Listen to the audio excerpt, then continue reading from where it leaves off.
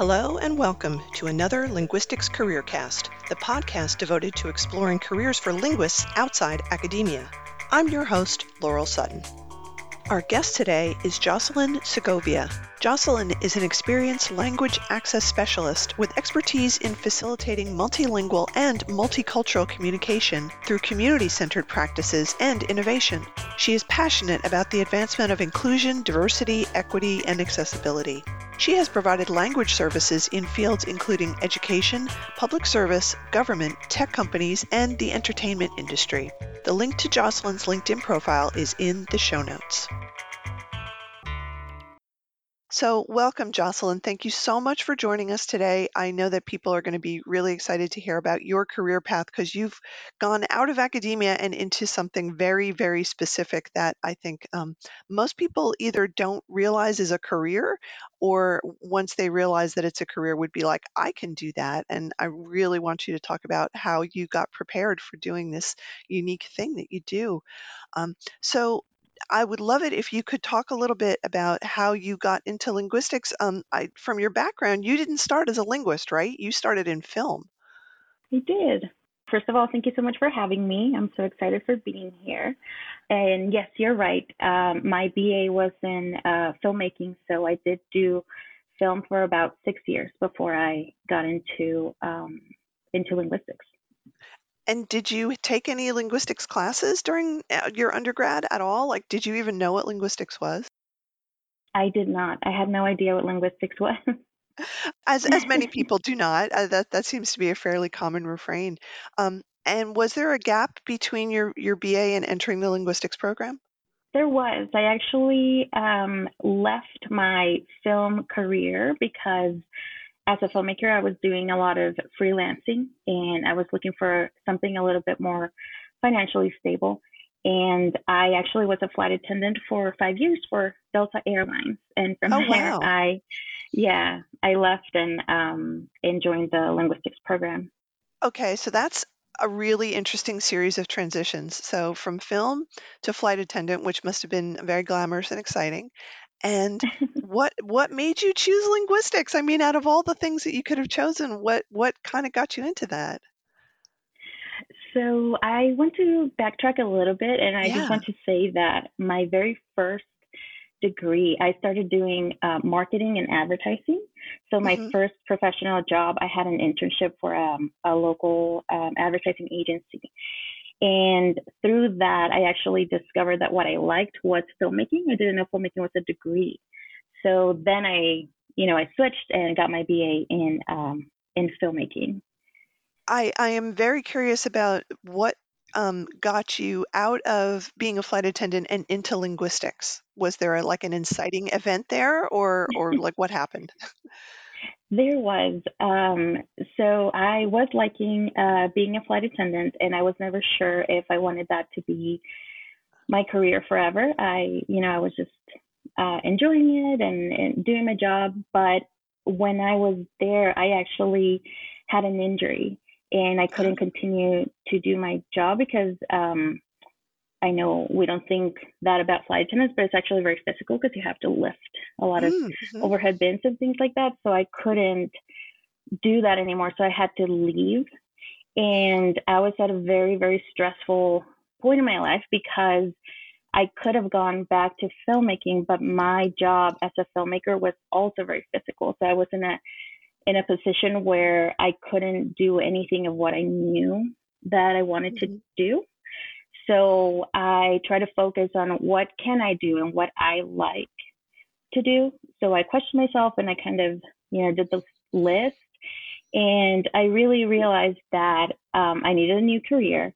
And so going back to school was a good option. But whenever I try to figure out what I liked about my job was that as a flight attendant, and I mean, really throughout my whole life, I've really enjoyed, I'm bilingual, I speak Spanish, and I've really enjoyed helping people. I really loved it when there was someone with a language barrier in as one of the passengers, and they asked for help, and I was able to help, especially if they spoke Spanish. I tried to help. So then I thought maybe I could go into interpreting. So really that's when I went to, I'm in New Mexico, so I went to the Hmm. University of New Mexico.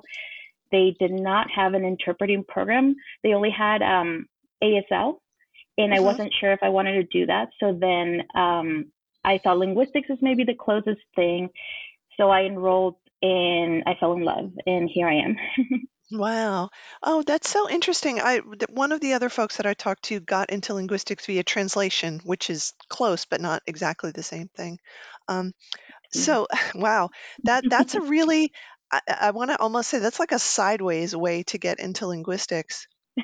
I think Yeah, yeah, it gives you a totally different perspective on the utility of a linguistics degree. it really does, and I think it did something for me where I went into linguistics knowing that I wanted a new career and I needed a job. So since day one, I've been exploring, which is how I met you, and Hmm. I went to the first LCL and things like that because I've been searching for a job. That's been my end goal this Yeah. whole time. So when you went into the program, did you have any thoughts of staying in academia, or was it really more about like I'm going to get this degree and then I will get a job doing something else? I did think about it when I was exploring. I didn't know. First of all, I had no idea what you could do with linguistics. I just knew that I loved it.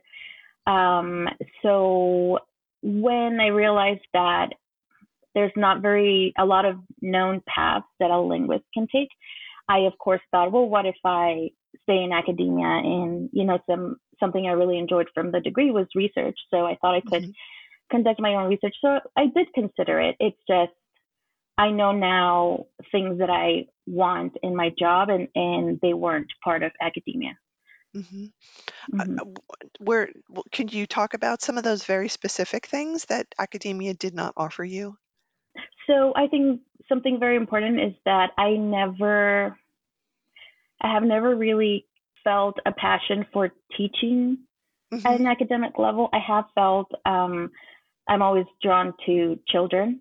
So one of the things that I consider is doing something for children education or something like that, but not really a university setting. So I just realized I want to do something that I'm passionate about, and I really wasn't about teaching. I was more about research. So I realized I could just look for something else. Hmm.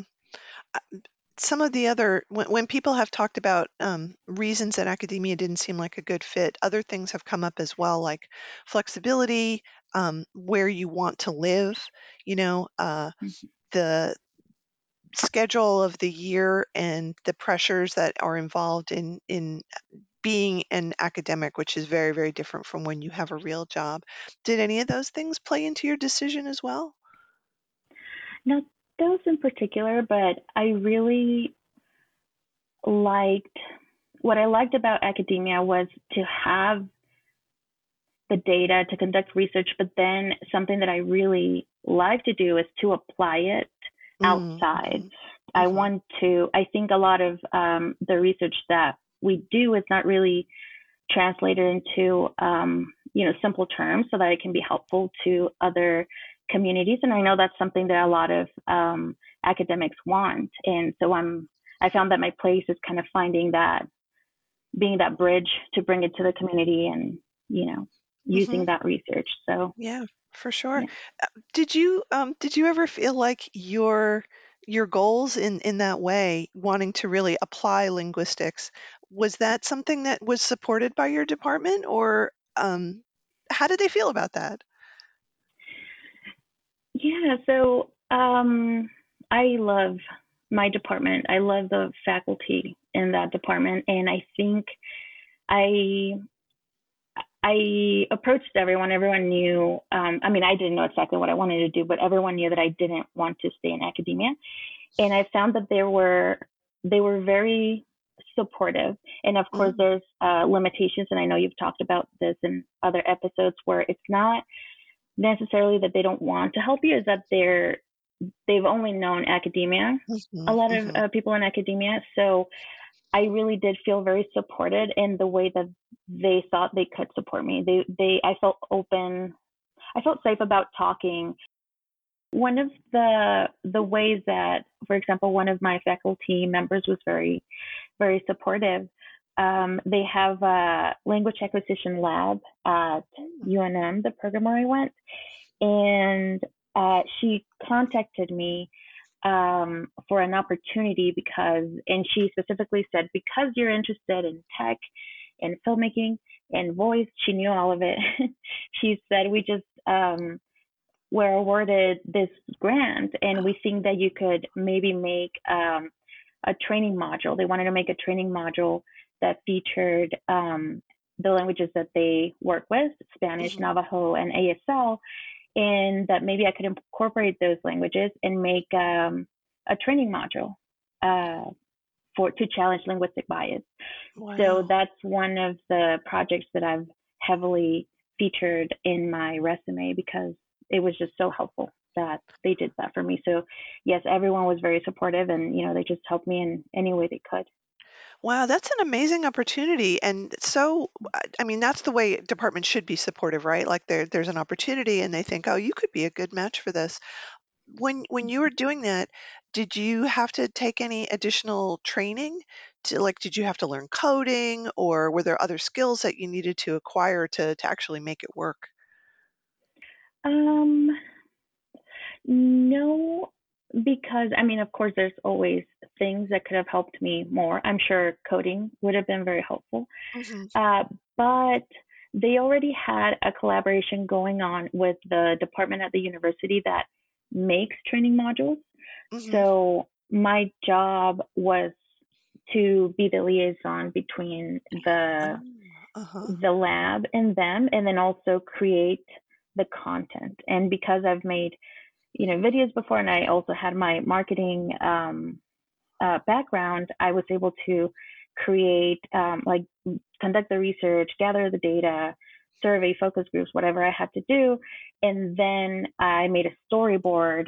So then it was very easy to give to the animation department. We decided to do an animated module instead of like a Oh, live footage. uh-huh, uh-huh. I thought it would be more engaging. So then, it was just very easy to communicate that with the background that I already had, and then guide the training module Oh. from then. Okay, that's so interesting. The reason I mention that is because people who might be interested in doing similar projects to that are always very worried that they're not qualified because they don't have coding skills. But it sounds like in your case anyway, it wasn't a necessity. It might have helped, but you didn't need it because there were already people there who were doing it. So it's a Mm-hmm. it's a constant refrain, right? When you want to apply for a job and you don't have every single qualification that's on there, you might think, well, I shouldn't even try because I don't tick every box, but that's not necessarily the case, you know. There might be an opportunity. You might lack one skill, but the rest of them are plenty good enough for you to actually get the job done. It sounds like that was certainly the case for you. It was, and that's one of the things that I really want to stress the most for students out there. If someone offers you the opportunity, you will have doubts, because maybe you haven't done that work. But if you're being offered the opportunity and you want to do it, go for it. I Hmm. think that is the best thing that you can do. I mean, yeah, we're gonna make mistakes, but someone thinks that you can do the work, and I think that it just doesn't get better than that. Someone that believes that you can do the job. Yeah, that's fantastic. Wow, that sounds super interesting. Um, is the training that you created, is it something that they use all the time now? Is it like part of the official program that they have? Yes, they're doing a lot of very interesting stuff.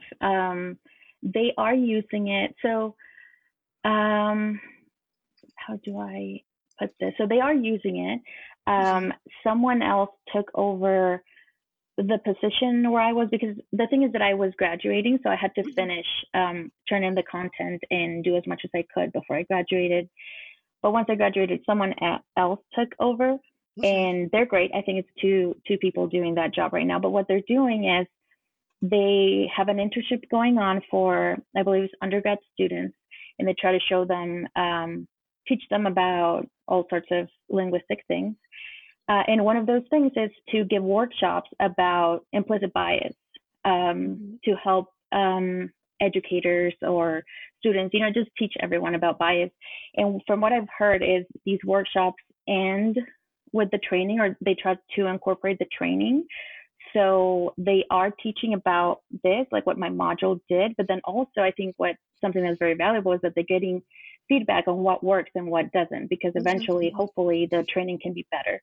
So it is being used right now. One of the issues that I had when I was creating it is that we didn't have a very defined audience. I think it could have been a little better if it was more targeted.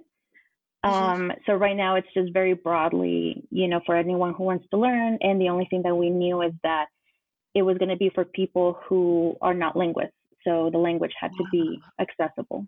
Right, right. Yeah, that's always a challenge, isn't it? When you're coming out of Mm-hmm. an academic program and you're trying to convey linguistic concepts to non-linguists, it's like having to translate everything in your head as you're talking. And honestly, the other way around too, coming from, the marketing background that I have and filmmaking and all that, trying to explain what appealing content is to people in academia who want to present all the statistics, all this research Mhm. and sources. And, for me trying to explain, I know this is important, but you're not going to keep someone watching a video for free. They're not getting anything out of it other than wanting to learn, with very heavy language. So it goes both ways. I think trying to explain that it can be difficult. I have had I mean, a lot of what we've done with the linguistics career launch has been that also, is figuring out how to talk to um, linguistics departments and faculty and encourage them to look outside of the way they normally do research and present things, and you Mhm. know understand how things work in the non-academic world, that it's not better or worse, it's just different, and it's a different way Mhm. of communicating things. And sometimes there's a lot of resistance to that, but it's something I think that has to happen if we're going to make these two worlds come closer together and acknowledge that having these amazing careers outside of academia are actually worth having, just as valid as having anything in academia. Yes, it is, and I think you become. And this is inspired, I want to say, by Greg Bennett. I heard one of his talks, I Uh-huh. think, for the career launch, that he said that one of the most valuable skills, I'm paraphrasing, but it was to be able to communicate linguistic concepts to people who don't know linguistics. And I remember I really took that to heart, and we haven't talked about it, but whenever I was doing my work for a TV show, that was very, very valuable. And I think I was able to do my job because of that, because I was trying to explain it in non-linguistic terms. Mhm. So that's a very valuable skill, I think, that we can work on when we're in Yeah. school. Yeah, absolutely. So getting back to your journey, so you did this amazing project and then you graduated. So what was your plan? Did you have a plan when you graduated? Like, did you know what you were going to do next? My plan was simply to get a job, and at the Hmm. time, I was very interested in tech and conversation design. So I started looking for those jobs, and ever since then, I've transitioned a little bit more into maybe something more like public service. I'm very interested in language access. So Hmm. at the moment, I've just been looking for a job. I haven't had, other than the training module, which I did do a little bit after I graduated, some consulting. Other than that, I haven't had a job after I graduated. Hmm. Okay. But you have had this other work that you were doing in television. So can you talk about how Mhm. that happened and what that was about? So I ended up working as, I say my position was a Spanish consultant and Spanish coach Hmm. for the TV show Better Call Saul, Hmm. um, season 6. So I worked on the last season. And that job, funny enough, it came on the very last year of my degree, Hmm. my master's degree. So The way I found out about that is that a friend from actually film school, whenever I was doing film, we were friends then. And we both ended up moving to the same city, which is where I am now in Albuquerque, New Mexico. And we were both pursuing film. She was a different area than I was, but we stayed very close friends. And one of the things that we connect on is that we both grew up in Mexico, in the same state, in Chihuahua. So we always talk Spanish together and English, and we just have a friendly relationship. And I left film, and I still was friends with her and everything. And she knew a little bit of what I was doing. She had actually helped me. She was one of my participants for one of my studies, so she kind of knew a little bit of what I was doing in linguistics. And she was offered the job that I ended up doing a year prior, I believe, for season 5. She worked on the show since it started, I believe, for the Okay. 6 seasons, doing art department. And because she spoke Spanish, she was offered this job. And I remember when she was offered the job, she had told me, I want to do it and I'm excited about doing it, but if I ever can't, because she was mostly art department, she said, would you be interested? And I told her, yeah, of course, I would love to. And she said, okay. And that's how we left it. And maybe a year passed or so. And in 2021, she called me and she was moving to LA, and she told me, so I'm going to be leaving that job. Are you still interested in doing season 6? They need someone, and I can just throw your name out there and see what happens. And I said, yeah, of course, that would be great. I was a big fan of Breaking Bad. I hadn't seen Better Call Saul. Sorry, I don't want to confuse anyone who hasn't seen the show. Better Call Saul is a prequel to Breaking Bad. Right. So I was already a fan of the show and everything. So that was very exciting for me. And yeah, she threw my name out there. And then the next week I was contacted for a job interview, and I really couldn't believe it. It was very exciting. And it so happened that there were 2 people that did the interview, 2 of the producers, and one of the producers I had met through networking, which I know is very important for linguists. I met her during a film school independent movie that we were doing that I was volunteering on. And that's actually when my friend Claudia met this producer who was doing art design at the time. So we met her together, and it just, years later, maybe 10 years later, she's interviewing me for this job, and she already knew that I worked hard, that I knew a little bit about film, and now I have all this knowledge about language. So I do feel that more than my resume and everything, it was networking what got me this job. And I was offered the job. I mean, I finished the interview and they said, so do you want it? And I was like, oh my God, yes, of course. Wow. The value of networking, right? Everybody talks about it, and it's just so true. And you never know, right? Like someone that you might have met years ago, you run into them in a totally different context. So the network, I think, from what I've heard, I have not myself worked in entertainment, but from the people I've talked to who do work in entertainment, networking is more important than anything.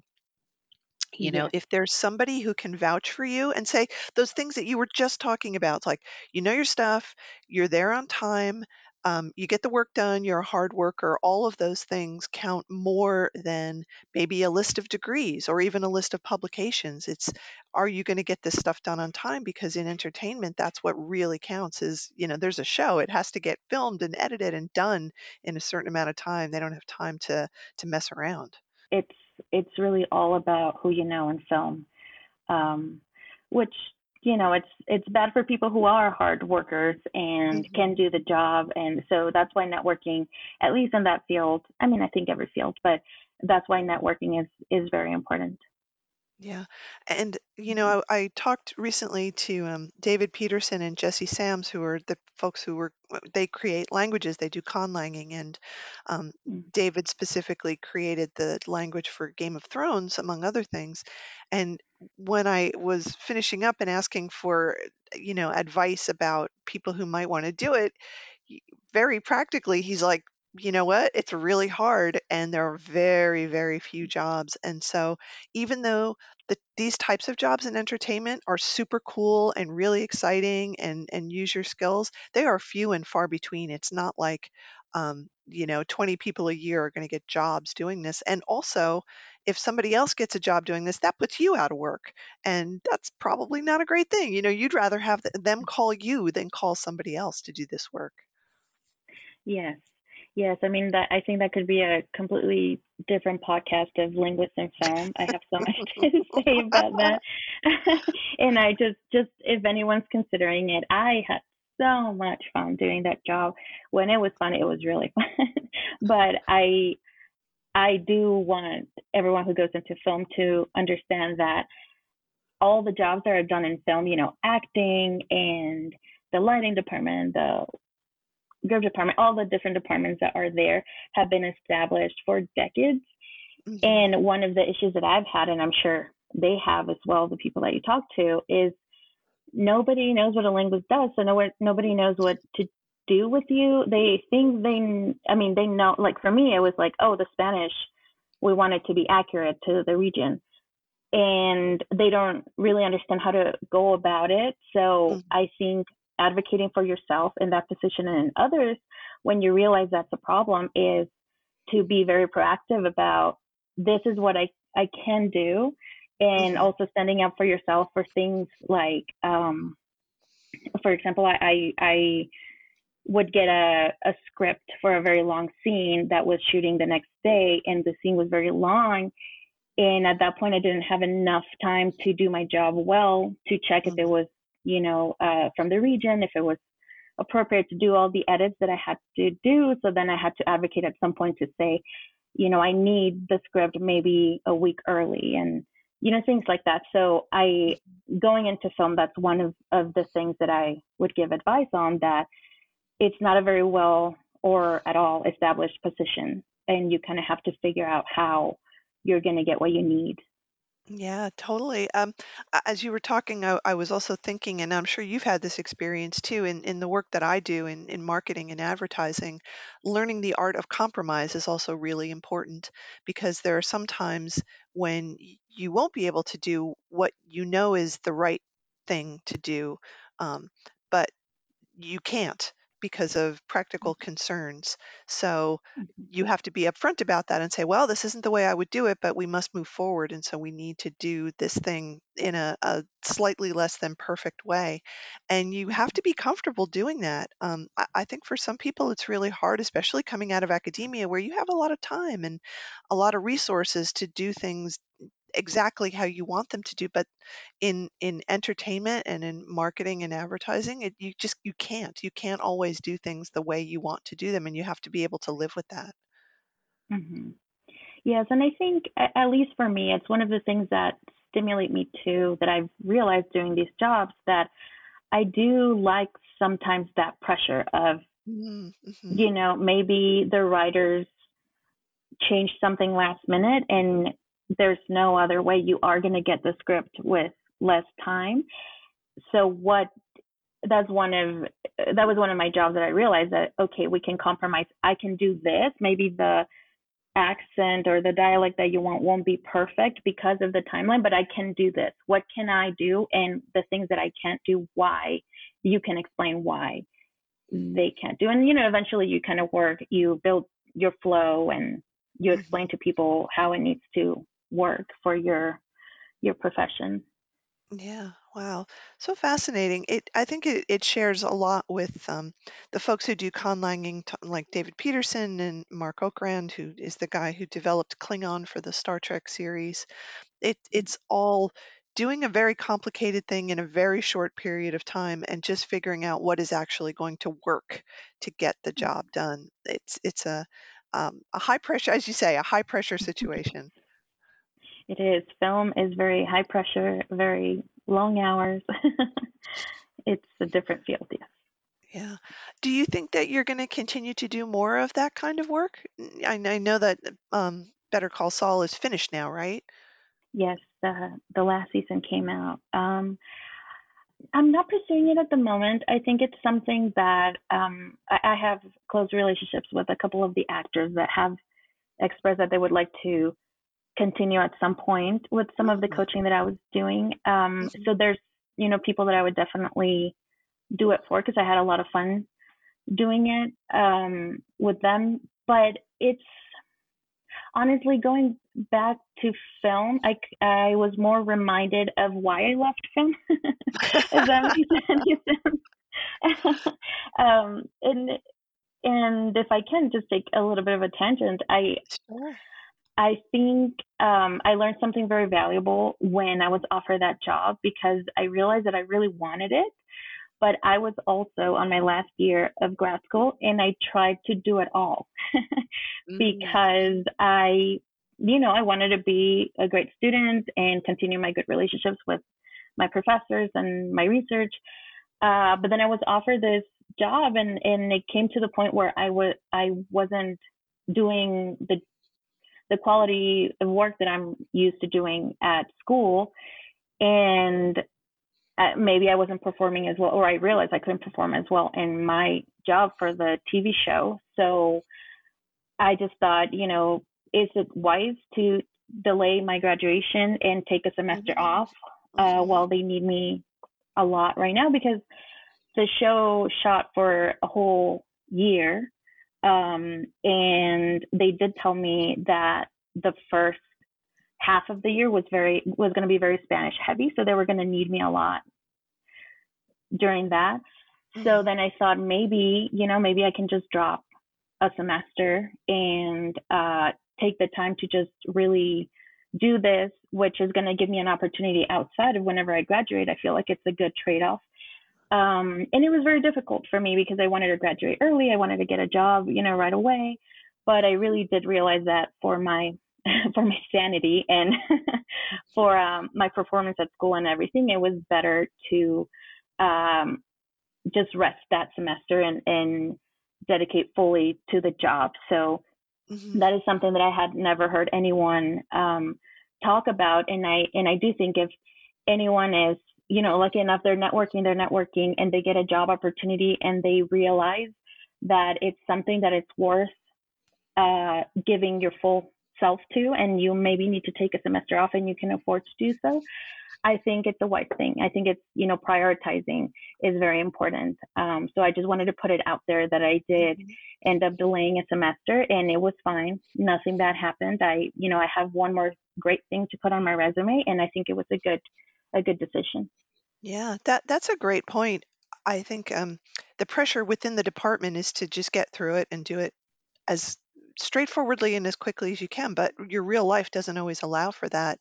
And we've talked with other people who have also emphasized that having a master's is fine and you don't have to get that PhD. But you know what? You can go back and get a PhD if you want to. There's nothing stopping you Mm-hmm. from doing that. It's not as if this is your one chance in life to finish your PhD. You can go back and maybe your employer will even pay for it because that's happened for people. Mm-hmm. That's a dream. Yes, of course, having someone else pay for it. Um, so let's talk about what you're doing now. So you're looking for work. You talked about things like language access. What would you like to be doing? Like, what is the job that you would really like to have now? God, what a question. I would really love to problem solve for someone, for a company, for a an organization.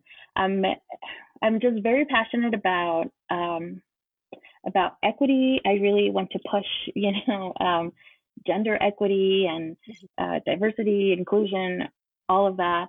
But I would really love to focus on language. I think a dream job would be something that I'm working to problem solve, and it's having an effect on populations that have a linguistic or cultural barrier. I think that's something that would be so satisfying and something that I'm just very passionate about. Yeah.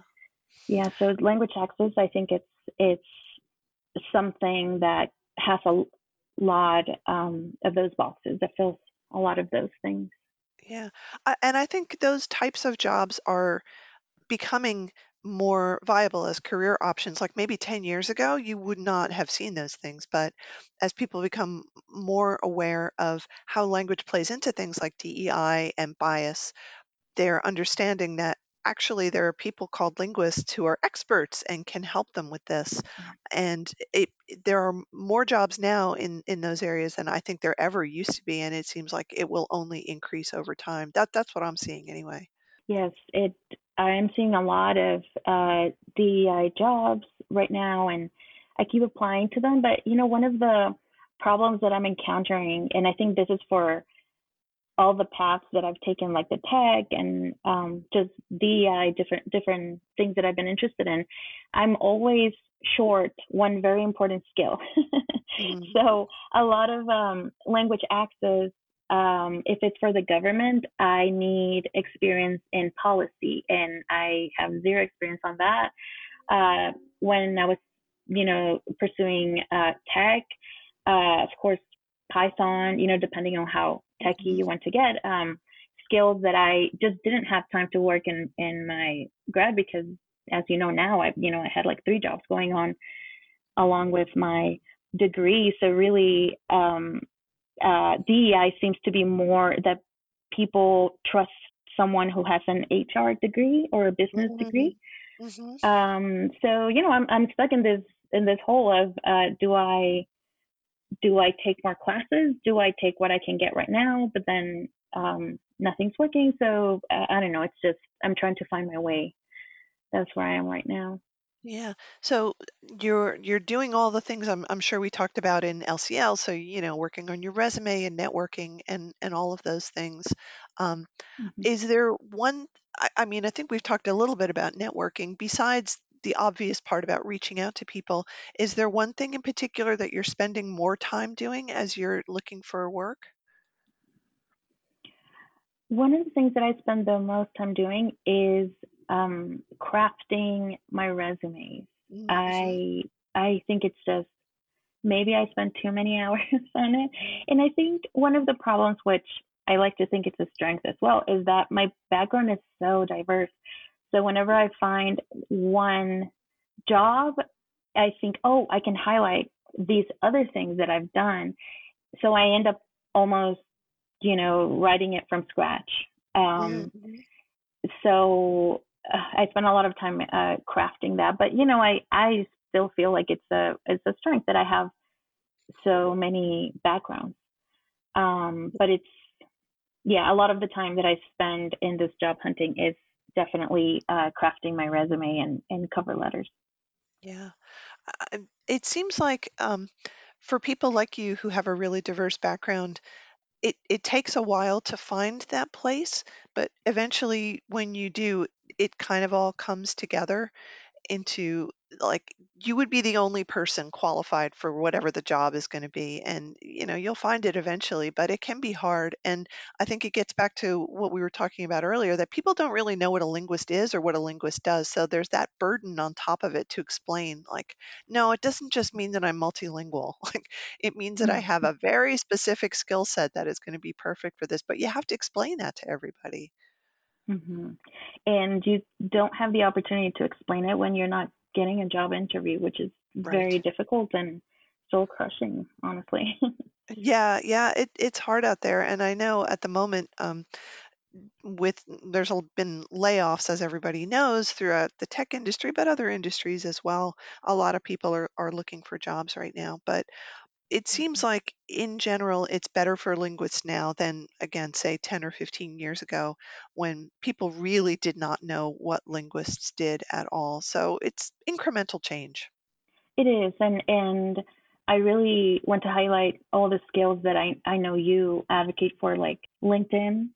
And other than networking, I think I just try to think if I were to go back, to when I was in school, like what could I have done differently to maybe not have this difficult time that I'm having right now finding a job. And I think just looking more seriously at job descriptions for jobs that I was interested in doing.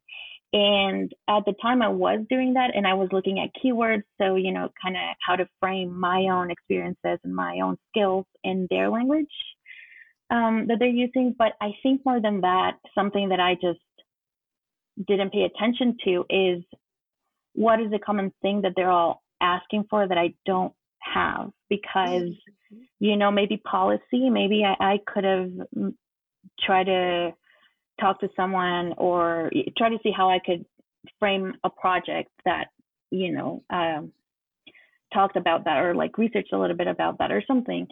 So I think other than networking, LinkedIn and other websites like that or social media, that's how they can be helpful too. It's are you interested in a job that most of the time requires budgeting or a business degree? Like Mhm.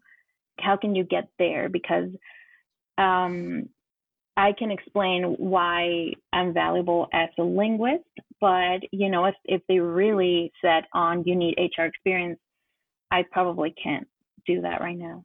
But I could have maybe done something with an elective or something in the past. Right, right, exactly. That's so coincidental that you mentioned it. The last interview that we had was with Nicole Ryback, and we spent some time talking about how great it would be if there were courses that you could take, electives that are kind of, business courses for non-business majors, where you could at least get some of the basics and explore concepts so that when you go into different areas of business, you know something rather than knowing nothing. Mm-hmm. That was certainly my experience when I left academia. I didn't know anything and I had to learn it all from scratch. And I wish that there had been a class that just kind of introduced you to all these basic concepts so that at least you knew what you were dealing with and people could see that you had some knowledge rather than just being, a blank slate about those things. Yes. Yeah, I think that would be great. I know that would have helped me for sure. Yeah, a lot of people, I think. Well, Hmm. that's terrific advice. I'm so glad you brought that up. As we're kind of wrapping things up, are there other things that maybe you would like to pass along to folks who are listening, or things that you think you should have done differently? Yeah, I mean, I think definitely if you know, and that is a problem, if you don't know what job you want, there's nothing you can do at the time, to start preparing for that job because you just Mhm. don't know. But I think it can only help you if you try to do linguistics and pick up other valuable skills. I think this is stressed enough in our field. It will never hurt you to learn Python if that's something that interests you. It will never hurt you to learn some administrative stuff or business, like you were saying. So Mhm. I think I definitely, I just didn't have the time. So I don't really regret Mhm. what I did, but I really wish I would have had the time to upskill in other areas that I just at the time didn't know I was going to need. Yep. So if someone that's in school right now can start figuring that out and just picking up more skills, even something that I think I could have done different. I was part of linguistic associations and in my department, and a position that I just never thought was interesting at all was being the treasurer for anything. And Mm-hmm. I am confident now that that could have been some budgeting experience that I could have put in my resume. Mm-hmm. So little things like that. Like I think that position maybe wouldn't have taken that much time, and it would have made a huge difference now. So Yeah. just things like that. Try to think something that you kind of like, and even if you don't know if you're going to love it, try to gain that skill. It's never going to hurt. Yeah, that's great advice. I heartily second that. I wish I had done that when I was in school. I wish somebody had told me that because that would have been really, really valuable. And there are things that you can go back and pick up later on. There are so many free courses or very low cost courses that are offered online. But, if you can do it while you're in school and it's part of your curricula, it's it's much better to do it that way. I'm really glad that you mentioned that. Um, so I think I mean we've talked about all of this. I would love to catch up with you at some point once you've landed a job, which of course you will. We all know that that will happen, and talk about how that process worked, and then what your career is going to look like in, I don't know, 6 months or something. Thank you. I would love to keep you posted on that. I promise I will, and would love to talk to you again about it once I'm on the other side. Yeah, yeah. This has been a great conversation. It's such an interesting field, and you've done so many really, really cool things with your linguistics background. So thank you so much for talking with us today. Thank you so much, Laurel. It was really fun. Linguistics Career Launch 2021 was a one-month intensive program intended to familiarize linguistics students and faculty with career options beyond academia in business, tech, government, and nonprofit organizations. Videos of all our recorded sessions are available on our YouTube channel. LCL 2021 was organized by Nancy Frischberg, Alexandra Johnston, Emily Pace, Susan Steele, and Laurel Sutton. You can get in touch at linguisticscareerlaunch@gmail.com.